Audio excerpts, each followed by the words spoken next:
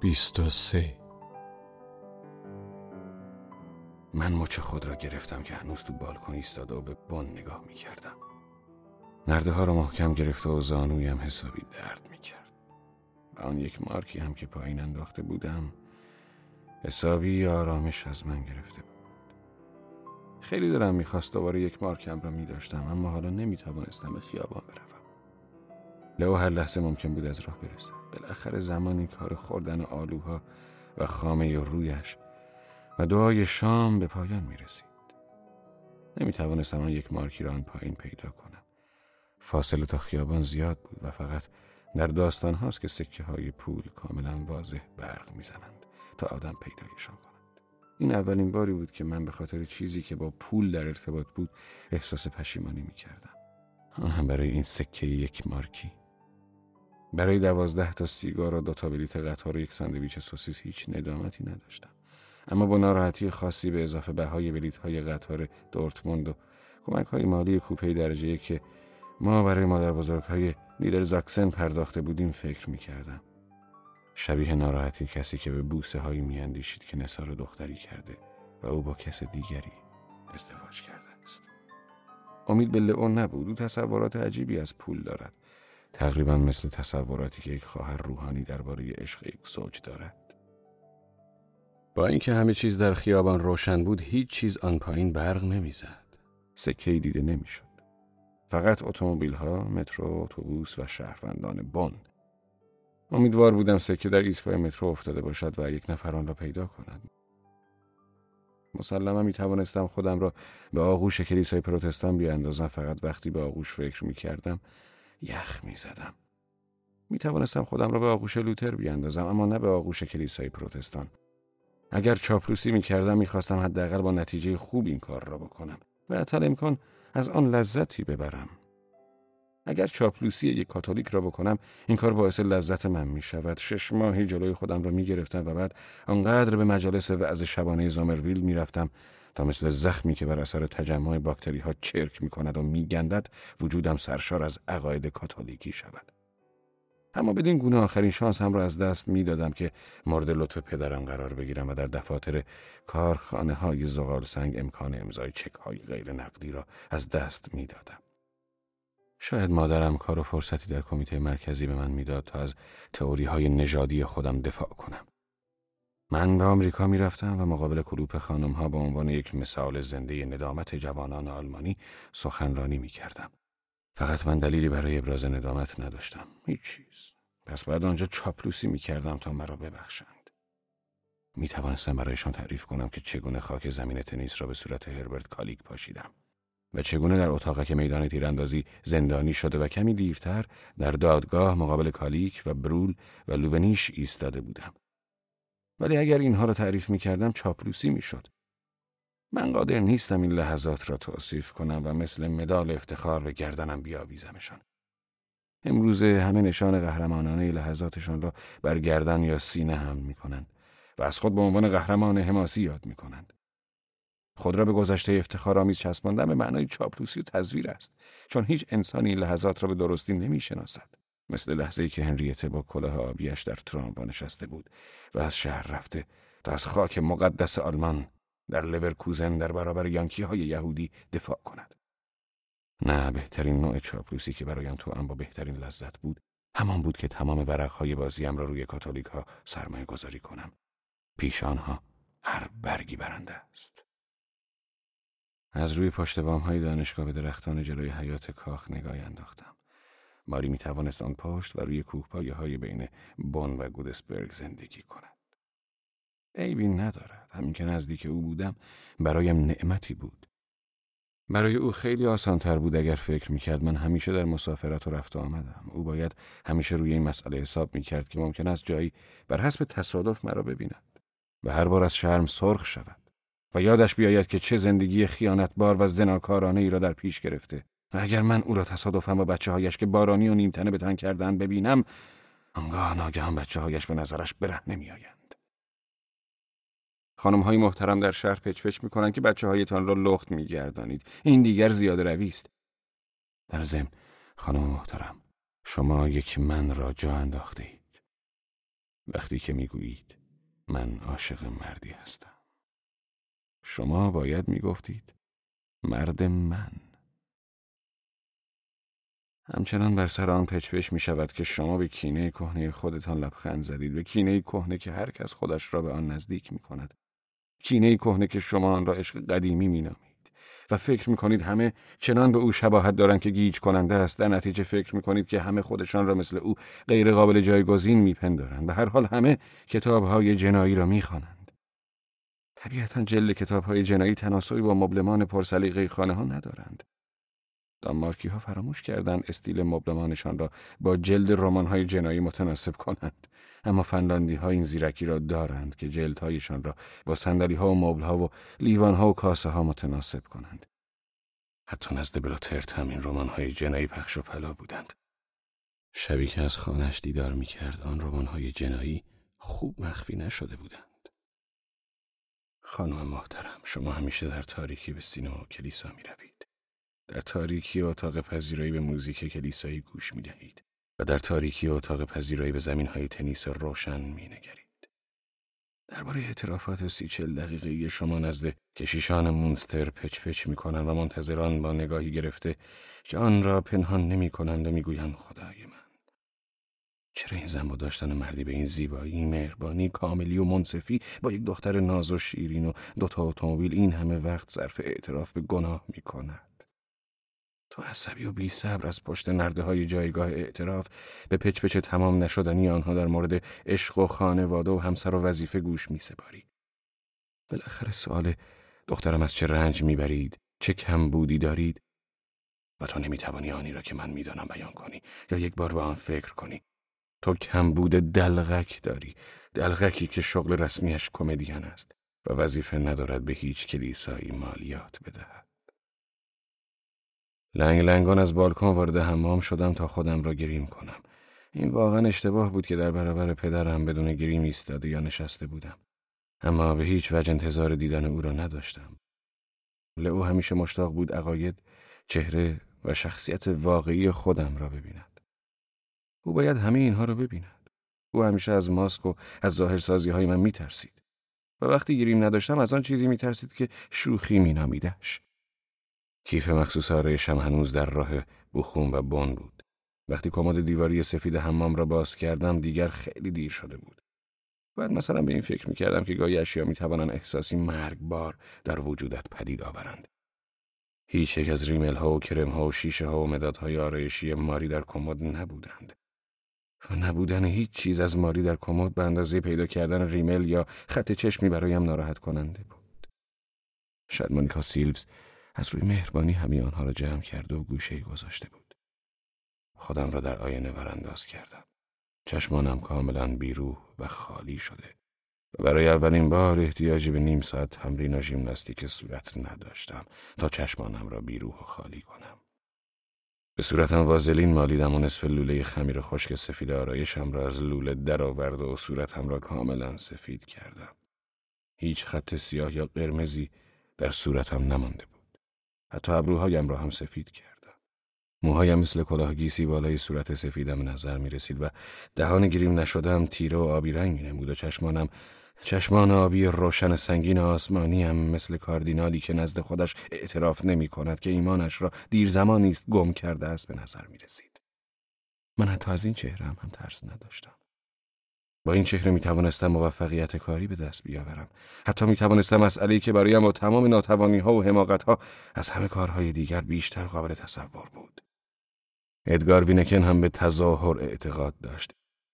این تملق حداقل مزه‌ای نداشت و در بی‌مزگی‌اش صادق‌ترین ها در میان ناراستان و کوچکترین عمل بد در میان کارهای بد کوچک بود. به جز سیاه و رنگ قهوه‌ای تیره و آبی هنوز امکان نامیدن رنگ قرمز بیش از حد مثبت و زیبا و خوب به نظر می آمد و تنها امکان رنگ خاکستری با رگه‌ای از قرمز سحرگاهان درونش بود. یک رنگ غم‌افزا برای مسئله غمناک که شاید درون آن جایی برای دلقک وجود داشت. دلقکی که مرتکب زشت‌ترین گناه دلقکی شده بود. گناه ایجاد حس ترحم. بدتر از همان بود که نمی‌توانستم سر ادگار کلاه بگذارم و در برابرش دورویی کنم. من تنها شاهدی بودم که میدانستم او 100 متر را در 10 ثانیه و 1/10 ثانیه دویده. او از معدود کسانی بود که مرا آنگونه که بودم پذیرفته و آنگونه که جلویشان ظاهر می شدم پذیرایم بود. و او به چیزی غیر از انسانیت باور نداشت. دیگران اما به چیزهای بیش از انسان باور دارند. مثل باور به خدا، به پول، به دولت و آلمان. تاکسی گرفتن من در آن شب به قدر کافی ناراحت کننده بود و اکنون از آن کارم پشیمانم که به او علت کارم را نگفته بودم. او تنها کسی بود که یک توضیح به او بدهکار بودم. از جلوی آینه کنار کشیده و چیزی را که در آینه دیده بودم مورد تاییدم واقع شده بود. حتی لحظه‌ای فکر کردم که آن چهره که می‌بینم خودمم. دیگر دلقک نیستم. جنازه‌ای بودم که نقش مرده‌ای را بازی می‌کرد. لنگان لنگان به اتاق خوابمان رفته که از ترس دیدن لباسهای ماری تا آن لحظه پایم را در آن نگذاشته بودم. اکثر لباسها را من برای ماری خریده بودم. حتی برای تغییر و کوتاه و بلند کردنشان من با خیاط‌ها صحبت کرده بودم. او می‌توانست به غیر از رنگ قرمز و سیاه همه رنگ‌ها را بر تن کند. حتی می‌توانست رنگ خاکستری به تن کند بدون اینکه در تنش کسل کننده جلوه کند. رنگ صورتی و سبز هم خیلی به او می‌آمد. من احتمالاً می‌توانستم در زمینه مد زنانه درآمد خوبی داشته باشم، اما برای مردی که تابع سیستم تک همسری است و همجنس باز هم نیست، این کار عذاب و شکنجه میباشد. اکثر مردها چکی به دست زنهایشان میدهند و توصیه میکنند مطابق مد روز خرید کند. اگر بنفش مد روز باشد، همه خانم‌ها رنگ بنفش تن میکنند که با چک شوهرانشان خریداری شده. و اگر در یک مهمانی تعداد زیادی از خانم‌هایی که خود را مدرن و شیک پوش می‌دانند با رنگ بنفش بگردند، صحنه مهمانی مثل مجمع ژنرال‌ها یا زنان راهبه خواهد بود. کمتر زنی وجود دارد که رنگ بنفش به او بیاید و به ماری بنفش خوب می‌آمد. زمانی که در خانه پدری زندگی می‌کردم، یک دفعه لباس‌های کیسه این مد می‌شد و همه زن‌های بیچاره که شوهرانشان به آنها دستور داده بودند مطابق مد روز ظاهر شوند، با کیسه هایی بر تن وارد مهمانی ما می شدند. چند تا از آن خانم ها باعث تأسف هم می شدند، به خصوص زنک چاق و گنده یکی از این مدیران بیشمار که من از ته دل می خواستم نزدش بروم و چیزی مثل رومیزی یا پرده عنوان پالتوی رحم و مهربانی بر شانه‌اش بیاندازم و شوهر این زن، این مردک سگ ولگرد، متوجه هیچ چیز نمی شد و هیچ چیز نمی دید و هیچ چیز نمی شنید. و حتما زنش را با یک لباس خواب صورتی به بازار می‌فرستاد اگر یک همجنسگرا این لباس و رنگ را به عنوان مد روز معرفی می‌کرد. فردای آن روز همین مرد نطقی در مورد شناخت در رابطه زناشویی جلوی بیش از 150 کشیش پروتستان ایراد می‌کرد. احتمالاً او نمی‌دانست که خانمش برای پوشیدن لباس کوتاه زانوهای پت و پهنی دارد. برای ندیدن آینه در کمد لباس را تند باز کردم. هیچ وسیله‌ای از ماری در آن نبود. هیچ چیز، حتی کش سری یا کمربندی که گاهی خانم‌ها آن را به خودشان آویزان می‌کنند. و حتی ذره‌ای از رایحه عطرش قابل بوییدن نبود. او حداقل میبایست آنقدر مهربانی می‌داشت که لباس‌های مرا هم با خودش ببرد یا ببخشد، ولی تمام لباس‌های من آنجا آویزان بودند. یک شلوار آبی منچستری که هرگز نپوشیده بودمش. یک کت سیاه پشت بسته و 2 دکمه و چند تا کراوات و 3 جفت کفش روی جا کفشی تو کمد قرار داشتند. داخل کشوهای کوچک همه چیز را پیدا می‌کردم، همه چیز از دکمه سردست‌ها تا مقواهای یقه پیراهن، جوراب‌ها یا دستمال‌ها. بایستی خودم به آن فکر می‌رسیدم که وقتی صحبت از مال می‌شود، مسیحیان خیلی منصف و عادلند. احتیاجی به گشودن کمدها نبود. هرچه به من تعلق داشت حتما آنجا بود و هرچه هم به ماری تعلق داشت حتما آنجا نبود. چقدر مورد شفقت واقع می شدم اگر او لباسهای مرا هم با خود برده بود. ولی توی این کمدها همه چیز به صورتی مرگبار درست و عادلانه قسمت شده بود. حتما ماری هم وقتی همه آن چیزهایی را که می توانستند مرا به یادش بیاورند با خود می برده متأثر شده و حتما گریه‌ای هم کرده و اشکی ریخته. اشکی مثل این فیلم‌های جدایی و طلاق وقتی که میگویند زمان با تو بودن را هیچگاه از یاد نمیبرم. کمد مرتب و تمیز که حتی یک نفر با دستمال مرطوب خاکش را گرفته بود برایم بدترین چیزی بود که او میتوانست به جای بگذارد. لباسهای او از لباسهای من درست و حسابی طلاق گرفته بودند. داخل کمد مثل یک عمل جراحی موفقیت آمیز به نظر می آمد. هیچ چیز از او، حتی یک دکمه کنده شده از لباسش آنجا نبود. برای ندیدن آینه در کمد را باز گذاشت و لنگان به آشپزخانه برگشتم. شیشه کنیاکم را در جیب گذاشتم و به اتاق پذیرایی رفتم و روی مبل دراز کشیده و پاچه شلوارم را بالا زدم. زانویم حسابی ورم کرده بود و تا دراز می‌کشیدم دردم کمتر می‌شد. 4 نخ سیگار توی بسته سیگارم داشتم. 1 نخ را در دهانم گرفتم. با خودم فکر می‌کردم کدام برایم رنجاورتر می‌بود. اینکه ماری لباسهایش را می‌گذاشت یا اینکه همه چیز را جمع و تمیز می‌کرد و برایم هیچ یادداشتی با این متن زمان با تو بودن را هیچگاه فراموش نمی‌کنم نمی‌گذاشت. خیلی بهتر بود که او یک دکمه افتاده لباسش را یا یک کمربندش را جا می‌گذاشت یا اینکه تمام کمد و محتویاتش را می‌برد و آتش می‌زد. وقتی خبر مرگ هنریته را به ما رساندند، ما تازه میز را چیده بودیم و آنا که دستمال سفره هنریته را که هنوز آنقدر کثیف بود که نمی‌دانست آن را بشوید، در جا دستمالی روی میز قرار داده بود و همه ما به آن دستمال سفره نظری انداختیم که کمی مربا بهش چسبیده بود و یک لکه قهوه‌ای سوپ یا سس غذا رویش بود. آنجا بود که برای اولین بار حس کردم چه وسایل وحشتناکی اند، وسایلی که از کسی بعد مرگش به جا می‌مانند. مادر واقعا سعی کرده بود چیزی بخورد، شاید به این معنی که زندگی ادامه دارد یا یک چنین چیزی، اما من میدانستم این حرف درست نیست. زندگی ادامه نمی‌یابد، بلکه این مرگ است که ادامه خواهد یافت.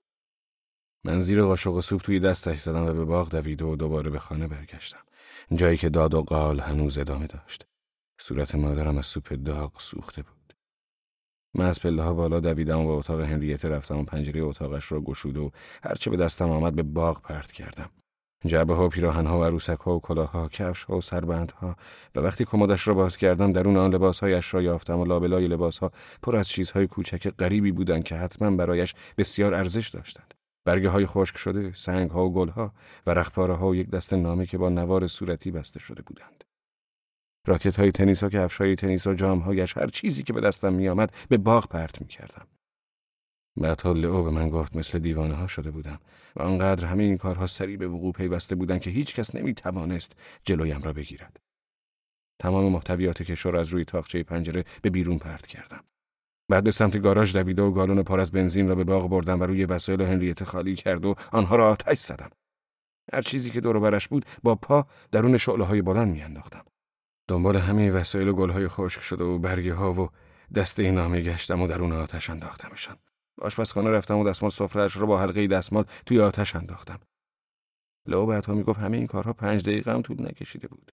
قبل از آن که کسی قادر به دریافت آن شود که چه اتفاقی میافتد، همه چیز در آتش سوخته بود و من همه چیز را داخل آتش پرت کرده بودم.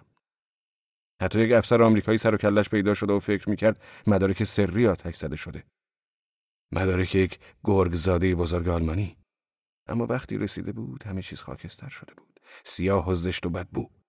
وقتی دستش را برای برداشتن یکی از نامه‌های هنریته دراز کرده بود، روی دستش زده و بقیه بنزین را که توی گالون بود روی شعله‌ها پاشیده بودم.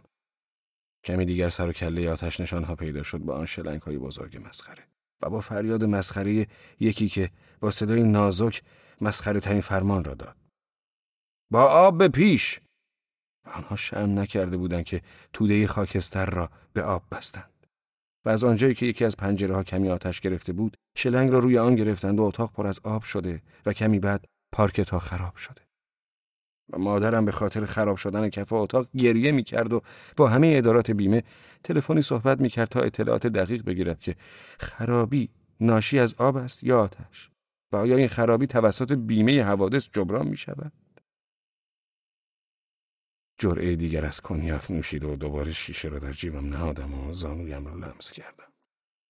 وقتی دراز می‌کشیدم دردش کمتر می‌شد. اگر آگاهانه عمل کرده و تمرکز می‌نمودم تورم و دردش حتما از بین می‌رفت. می‌توانستم یک جعبه خالی پرتقال پیدا کرده و جلوی ایستگاه قطار بنشینم و با هم نوازی گیتارم قطعات مذهبی بخوانم و کلاهم را روی پله کنار خودم گذاشته و اگر کسی به فکرش می‌افتاد چیزی درونش بیاندازد دیگران هم جرأت پرت کردن پول را پیدا می‌کردند. به پول احتیاج داشتم زیرا تقریباً دیگر سیگاری نداشتم. بهتر از همه این بود که یک 10 فنیکی و چند تا 5 فنیکی در کلاهم می‌گذاشتند. حداقل لئو برایم اینقدر پول می‌آورد. خودم را می‌دیدم که با صورت سفید شده جلوی نمای تیره راه آهن نشسته و یک بلوز آبی و کت 2 دگمه و شلوار منچسترم را به تن دارم و در سر و صدای خیابان شروع به خواندن میکنم. من آنجا می نشینم تا وقتی قطارها از راه برسند و عروس سابق من با مرد کاتولیکش وارد شود. مراسم ازدواجشان احتمالاً با تفکرات ضروری ناخوشایندی برگزار شده است. ماری بیوه‌زن نبود، او مطلقه هم نبود. این را هم باید دقیق بگویم که او دختر باکره نبود. زومرویل بایستی موهایش را چنگ بزند. یک مراسم عقد بدون حجاب سفید تمام زیبایی برنامه‌اش را خراب می‌کرد. یا شاید آنها برای دختران اخفال شده و دلقک‌های همخوابی قدیمی قوانین مذهبی دیگری داشتند. آن اسقفی که این مراسم عقد را خواند با خودش چه خیال کرده بود؟ او حاضر نمی‌شد مراسم عقد را یکی از زیردستان اسقف اجرا کند. ماری یک بار مرا به مدرسه اسقف‌ها برده و تمام کارهای گذاشتن تاج و برداشتن تاج اسقفی از سر، نوار سفید گره زدن و باز کردن، چوب اسقفی را آنجا و اینجا قرار دادن، نوار قرمز به کمر بستن و نوار سفید انداختن مرا خیلی تحت تاثیر قرار داده بود. طبیعتاً به عنوان یک هنرمند حساس از تکرار این صحنه‌های زیبا خوشم می‌آمد. به فکر پانتومیم کلید خودم هم بودم. می توانستم کمی موم تهیه کرده و کلیدی را داخلش فرو کنم و به جای خالی کلید آب بریزم و توی یخچال بگذارم و چند کلید یخی درست کنم. حتما میشد کلیدها را در یخدان‌های سفری برای نمایش هر شب نگه دارم و حین اجرای برنامه‌ام باید کم کم آب می‌شدند. شاید با این ایده می توانستم کاری بکنم، ولی در آن لحظه فکرش را از سرم بیرون انداختم. این کار خیلی پیچیده بود. من را به خیلی از وسایل انتقال‌های تکنیکی وابسته می‌کرد و اگر یک کارگر صحنه در زمان جنگ از یک راینی فریب خورده باشد، در صندوق یخ مرا باز می‌گذارد و اجرای نمایشم غیر ممکن می‌شود. ایده دیگر من بهتر بود که با صورت واقعی هم سفید و گریم شده روی پله‌های ایستگاه راه آهن بنشینم و ترانه مذهبی بخوانم و با گیتارم چند آکورد بزنم. بغل دستم کلاهی را بگذارم که قبلا برای تقلید از چارلی چاپلین حمل کرده بودم. فقط برای تهییج مردم که پول بدهند و 1-2 فنیکی هم خوب بود و اگر 10 فنیکی و 5 فنیکی هم داشتم که بهتر بود. و بهتر از همه 3 سکه بود. 10 فنیکی و 5 فنیکی و 2 فنیکی. مردم باید می‌دیدند که من یک متعصب دینی نیستم که از گرفتن پول خرد اکراه داشته باشم و آنها باید می‌دیدند که من هر سکه سیم و حتی سکه قل را میپذیرم. بعداً 1 سکه نقره‌ای هم به آن اضافه می‌کنم. باید برای آنها روشن شود که سکه‌های با ارزش‌تری هم داده می‌شود. من حتی سیگاری در کلاهم قرار خواهم داد. دست بردن سمت جعبه سیگار برای اکثر آدم‌ها خیلی سهل‌تر از درآوردن کیف پول از جیب است. اگر هم زمانی سر و کله کسی پیدا شد که قوانین را به رخم بکشد، جواز کار خوانندگی خیابانی بخواهد یا یکی از کمیته مرکزی مبارزه با توهین به مقدسات ترانه مرا توهین به مقدسات بداند و کارت شناساییم را بخواهد، همیشه 1 تکه زغال سنگ با نوشته خودت را با زغال سنگ کارخانه اشنیر گرم کن که هر بچه‌ای آن را میشناخت کنار میگذاشتم و من حتی با 1 گچ قرمز زیر نام سیاه اشنیر را خط میکشیدم. شاید هم جلویش 1 ه مثل هانس کشیده و این زغال سنگ برای من کارت ویزیت خوبی میشد. اجازه معرفی میدهید؟ اشنیر. و پدرم واقعا میتوانست کاری برایم انجام دهد و این کار حتی برایش مخارجی ایجاد نمیکرد. او میتوانست برایم جواز خوانندگی خیابانی فراهم کند. فقط لازم بود به شهردار زنگ بزند یا وقتی با هم در کلوپ آقایان ورق بازی میکنند با او صحبت کند. این کار را دیگر میبایست برایم انجام دهد. بعد میتوانستم به راحتی روی پله‌های ایستگاه راه آهن بنشینم و به انتظار قطار روم باشم. اگر ماری میتوانست بدون اینکه در آغوشم بگیرد به راحتی از کنارم بگذرد، دیگر راهی جز خودکشی برایم نمیماند. کمی راجع به خودکشی تردید میکنم و آن هم به این دلیل که ممکن است خیلی شجاعانه به نظر برسد. من میخواستم خودم را برای ماری حفظ کنم. او میتوانست دوباره از سوفنر جدا شده و بعد ما در شرایط خوب بزوویتس قرار میگرفتیم و او میتوانست همسر غیر عقدی من بماند، زیرا او هیچگاه از طریق کلیسا نمیتوانست از سوفنر طلاق بگیرد. من فقط احتیاج داشتم که تلویزیون کشفم کند و شهرت جدیدی پیدا کرده و در آن صورت کلیسا چشمانش را بر این مسئله میبست و چیزی نمیگفت. تمایلی به ازدواج کلیسایی با ماری نداشتم و آنها هم احتیاجی نداشتند که با توپ‌های از کار افتاده هاینریش 8 مرا بمباران کنند. احساس بهتری داشتم. ورم زانو دردم کمتر شده بود. سردرد و حس مالی خولیایی داشتم، اما مثل افکارم درباره مرگ به آنها هم عادت کرده بودم. یک هنرمند همیشه مرگ همراهش است، مثل یک کشیش خوب که همیشه کتاب مقدس همراهش است. من حتی خیلی خوب میدونم که بعد از مرگم چه خواهد شد. از زیر دفن شدن در آرامگاه اشنیر نمیتوانم در بروم. مادرم آنجا میگرید و ادعا میکند که او تنها کسی بوده که مرا میفهمیده است. بعد از مرگم او برای هر کسی تعریف میکند هانس ما واقعا چه آدمی بود. او احتمالاً تا ابد بر این باور است که من نفس پرست و پول پرست بوده و خواهد گفت آره، هانس ما خیلی با استعداد بود، ولی متاسفانه نفس پرست و پول پرست بود و متاسفانه کاملا بی انضباط، اما خیلی با استعداد بود. و زومرویلد خواهد گفت اشنیر خوب ما خیلی بامزه بود، متاسفانه او حسادتی نابودگر داشت و دشمن کلیسا و هیچ احساسی در مورد ماورای طبیعت نداشت. بلوترت احساس ندامت خواهد کرد که قانون اعدامش را نتوانست زودتر به کرسی بنشاند تا ما را در ملأ عام اعدام کند. برای فرد بویل فردی جایگزین ناپذیر بدون تأثیری مهم در جامعه خواهم بود. کینکل می‌گرید، آن هم گریه‌ای داغ و از ته دل. مرگم حسابی تکانش می‌دهد، اما دیگر دیر شده. مونیکا سیلوز چنان حقحقی سر دهد که انگار زن بیوه من است و احساس پشیمانی خواهد کرد که چرا فورا نزد من نیامد و برایم املت درست نکرده است. ماری اصلا این را باور نخواهد کرد که من مردم. او سوفنر را ترک می کند و از هتلی به هتل دیگری رفته و بیفایده خبر مرا می گیرد. پدرم حسابی داغدار و پر از احساس ندامت می شود که چرا حداقل در زمان رفتنش یواشکی چند اسکناس روی قفسه رختکن من نگذاشته است. کارل و زابینه می گریند. آنها چنان بدون مراعات کسی خواهند گریست که برای حاضران در مراسم تدفینم این کار خوشایند نباشد. زابینه یواشکی دست در جیب کار خواهد کرد، زیرا دوباره دستمال خودش را جا گذاشته است. ادگار خودش را موظف می کند که قطره اشک نریزد. شاید بعد از خاکسپاری مسافت 100 متر را یک بار دیگر در پارکمان بدود و تنهایی به قبرستان برگردد و زیر تابلو یاد بود کشته شدگان برای هنریته دسته گلی بگذارد. غیر از من کسی نمی‌داند که ادگار عاشق هنریته بود و کسی نمی‌داند که آن دسته نامه هایی که سوزانده بودم زیر آدرس فرستنده‌اش الف واو نوشته شده و من راز دیگری را با خود به قبر میبرم. اینکه یک بار مادرم را دیدم که یواشکی به زیر زمین به انبار ذخیره مواد غذایی رفته و یک تکه بزرگ کالباس بریده و همان پایین در حالت ایستاده تون آن را بلعیده بود.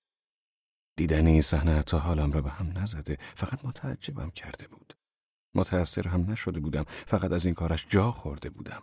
من به انبار رفته تا در انبار چمدانها به دنبال توپ‌های تنیس بگردم، طبیعتاً بدون اجازه، و وقتی صدای پای مادرم را شنیدم زود چراغ را خاموش کردم. من دیدم او چگونه یک شیشه مربای سیب از قفسه برداشت و دوباره شیشه مربا را بر جایش گذاشت و من فقط حرکت بریدن آرنجش را می‌دیدم و بعد همه کالباس را لوله کرد و قلمبه گذاشت توی دهانش. من این را هرگز تعریف نکردم و هرگز هم تعریفش نخواهم کرد. زیر یک سنگ مرمر در آرامگاه اشنیر اسرار من حفظ خواهند شد. اعجاب انگیز است که هم نوعانم را دوست دارم، همه انسانها را. وقتی یکی از این انسانها میمیرد غمگین میشوم. حتی سر قبر مادرم خواهم گریست. سر قبر دلکوم پیر که اصلا نمیتوانستم جلوی خودم را بگیرم. من هی بیشتر بیل میزدم و هی بیشتر خاک روی تابوت چوبین میریختم و صدای پچ پچی را پشت سر میشنیدم که میگفت الان جای این کار نیست. ولی من هنوز خاک میپاشیدم تا وقتی که ماری بیل را از دستم گرفت. نمیخواستم چیزی از مغازه و خانه ببینم و یادگاری هم از اون نمیخواستم. هیچ چیز. ماری حواسش جمع بود. مغازه را فروخته و پولش را برای بچه‌ها کنار گذاشته بود. میتوانستم بدون لنگ زدن به راهرو رفته و گیتارم را بیاورم. در جعبه گیتار را باز کردم و 2 مبل را توی اتاق پذیرایی روبروی هم قرار دادم و تلفن را هم کنارم گذاشتم. روی مبل نشسته و گیتارم را کوک کردم. چند نوتی که اجرا کردم حالم را بهتر کرد و وقتی شروع به خواندن کردم دیگر سر حال شده بودم. آهنگی مذهبی خواندم. از ایده‌ای که در سر پرورانده بودم خوشم می‌آمد. با گیتاری در دست، کلاهی در کنارم، با چهره واقعیم آنجا به انتظار قطار روم می نشستم. وقتی از پیش ادگار وینکن با پول نزد ماری برگشته بودم، ماری گفته بود که ما هرگز و هرگز از هم جدا نمی شویم تا مرگ ما را از هم جدا کند. و من هنوز نمرده بودم. خانم وینکن همیشه می گفت کسی که می خواند هنوز زنده است و کسی که مزه را می فهمد هنوز از دست نرفته است. من آواز می خواندم و گرسنه بودم. کمتر از همه می توانستم یک جا ماندن ماری را تصور کنم. ما همیشه با هم از شهری به شهری و از هتلی به هتلی می رفتیم. و اگر چند روز جایی می ماندیم، او همیشه می گفت چمدان‌های باز مثل دهان‌های باز به من می نگرند و می خواهند پر شوند. و ما چمدان‌ها را، دهان‌ها را پر می کردیم. و اگر من چند هفته‌ای مجبور به ماندن در جایی بودم، او دور شهر می چرخید و همه جا را می گشت. سینماها، کلیساها، روزنامه‌های فکاهی و منچ. آیا ماری واقعاً می‌خواست در جشن‌های رسمی وقتی سوفنر به عنوان شوالیه مالتزر نامیده می‌شد، همراه صدر اعظم و وزرا شرکت کند و در خانه با دست‌های خودش لکه‌های لباس رسمی سوفنر را بشوید؟ مسلماً این نظر و سلیقه بعضی از آدم‌هاست، اما سلیقه تو نیست ماری. بهتر است به یک دلقک بی‌اعتقاد اعتماد کنی. دلقکی که تو را به موقع بیدار می‌کند تا سر ساعت به مراسم دعای کلیسایت بروی. دلقکی که در صورت لزوم برایت تاکسی می‌گیرد. حتی احتیاجی نیست که بلوز آبی مرا بشویی.